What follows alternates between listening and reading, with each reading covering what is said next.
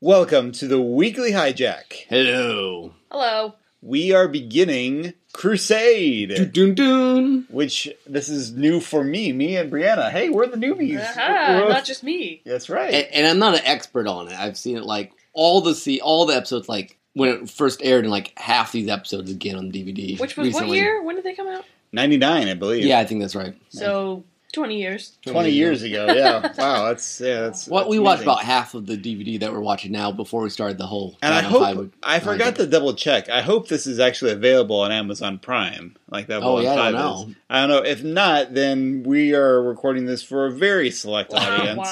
Well, they've listened to us for the last 110 episodes, so they'll just be like, "Oh, we have to keep listening." Yeah, exactly. Our melodious, mellifluous voices. Find out what this Crusade thing is like. Mm-hmm. So there were some kids, and they had to go to Israel. No. Not. That's Children's Crusade. That's something different. Yeah. Okay. I laughed just to be included. I don't know what you're talking about. Okay, so first episode. What was the name of this first episode? Warzone. Oh, we got to preface this just that we're watching the air order, but there's conflicting reports of how you should watch these episodes. There's like 12 different ways you can watch it. It's 3 or 4. It's like you just pick your combo. Like, yeah. We just decided might as well just go with the on air. Probably not the preferred way for the purists, but it's the way it's on the DVD. Yeah. So this it's seems like easier. a good start to me, though, because it picks up where that movie left off, and so.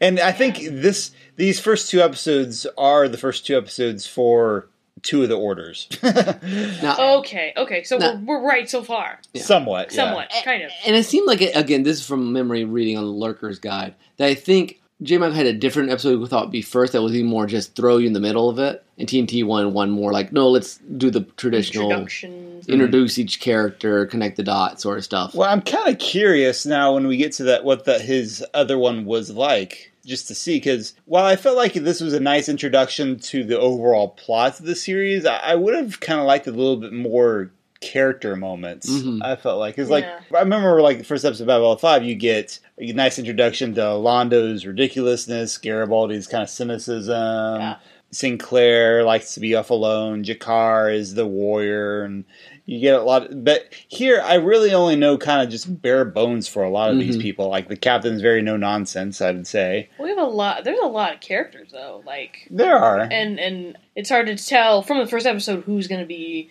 more in the background, more you know, like a Zach character who's just in episodes here and there or not as important. But I mean like Daniel Day Kim, aka Jin, aka whatever his name is in this show. Matheson?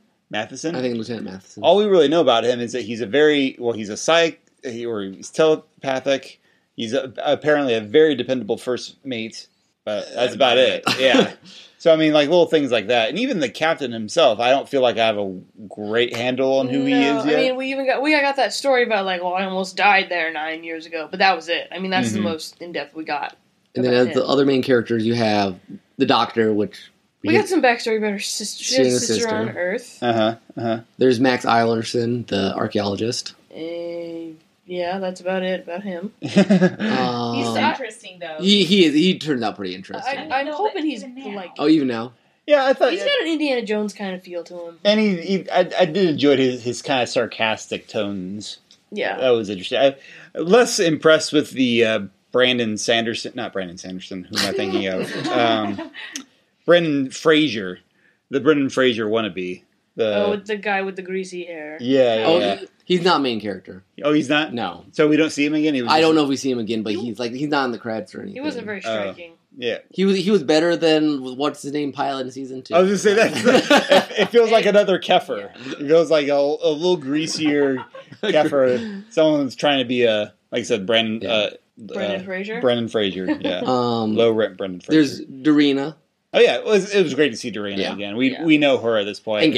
And Galen. Yeah, they're the most probably honestly I feel like at this point the most striking characters in this whole ensemble. No, I would agree with that. I can pick any lock.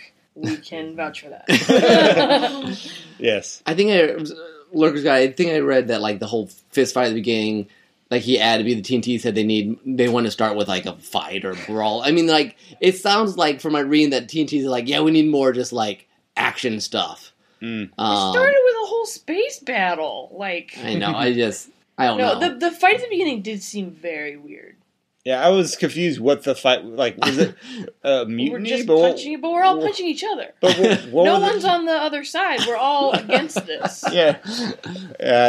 Yeah. It was odd. Yeah, okay. What did you think about the intro?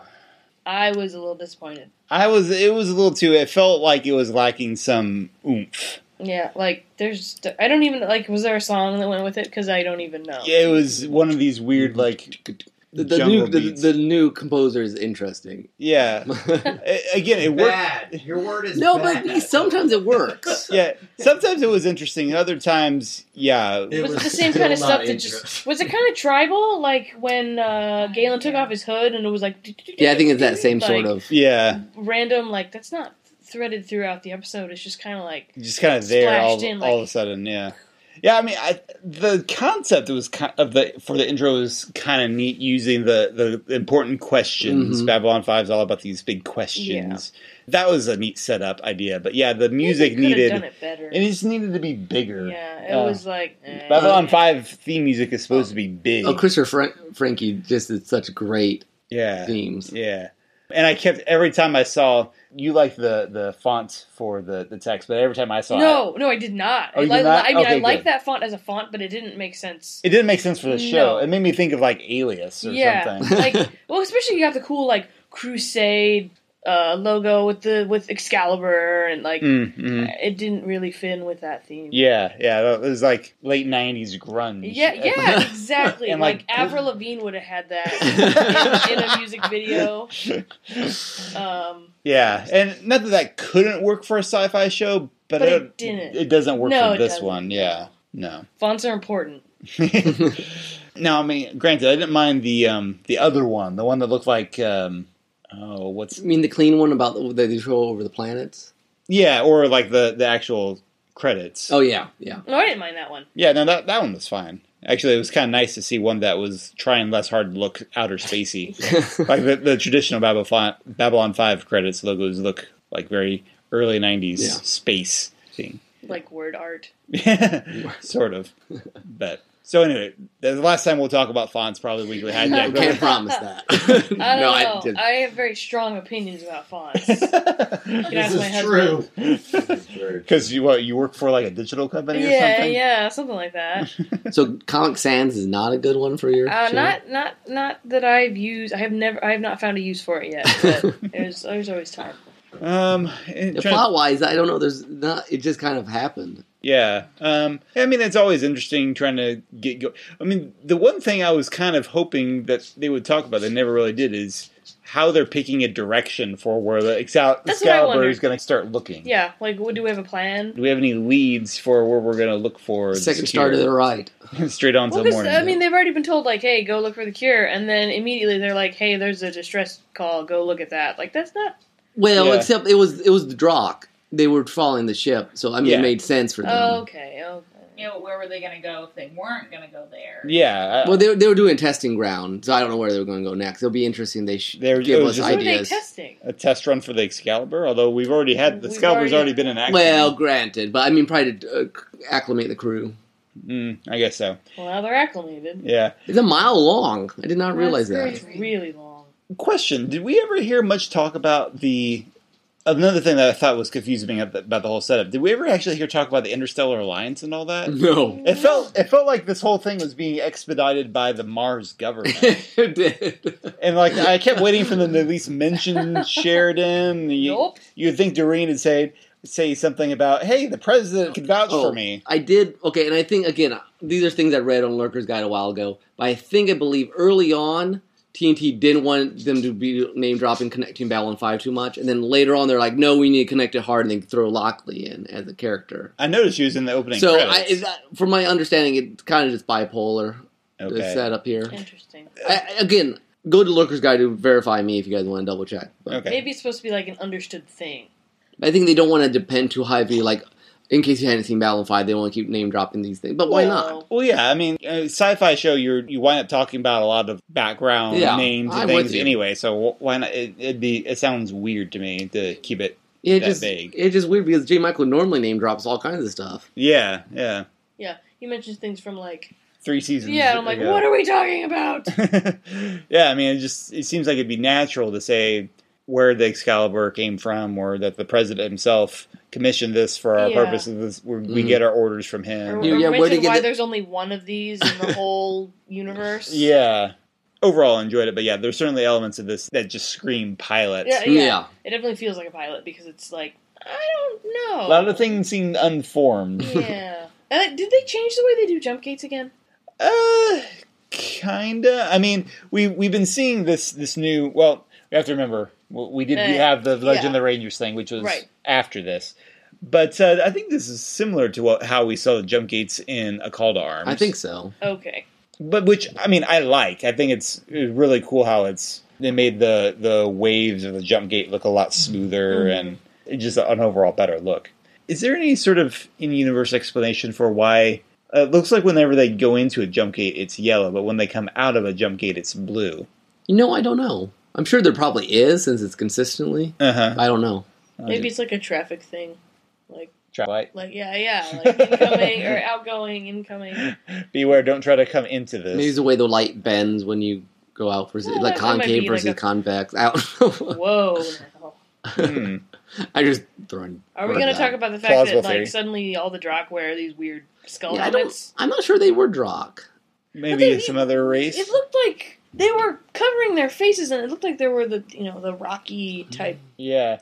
I wasn't a fan of that. If they are helmets for the Drock, I wasn't a fan of them. It looked a little too Power Rangers. It looked hokey. I wonder. I'm trying to remember what the guy who looked super weird that one time was also slow down. What he looked like? It looked like he had a weird, large face. Oh, that's a possibility. So I don't know if maybe it's a whole different species or just a really smart way to not do makeup. I mean, the Drock makeup is complicated. It is complicated. Yeah, I mean, it looks awesome, but I can see why they may not want to do a whole. I mean, for a pilot episode, those people, too. That's a possibility.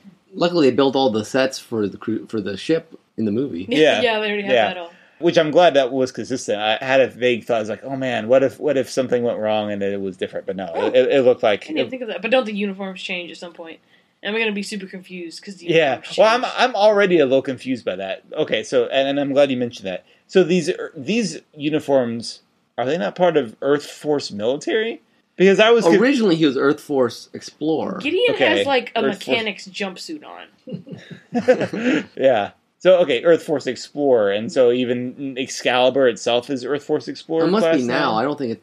I don't know, but I don't think it's. I mean, we saw military people use it, but that was in the middle of Sheridan's crisis. Yeah, so I don't know. I mean, it's probably never been designated because. That's true. Yeah. Okay, I can go with that because we did see some people in Earth Force military uniforms that one that exploded. Yeah. So that's why I was like, did they change? But no, they wouldn't have had time. We saw other people, but okay, that makes sense.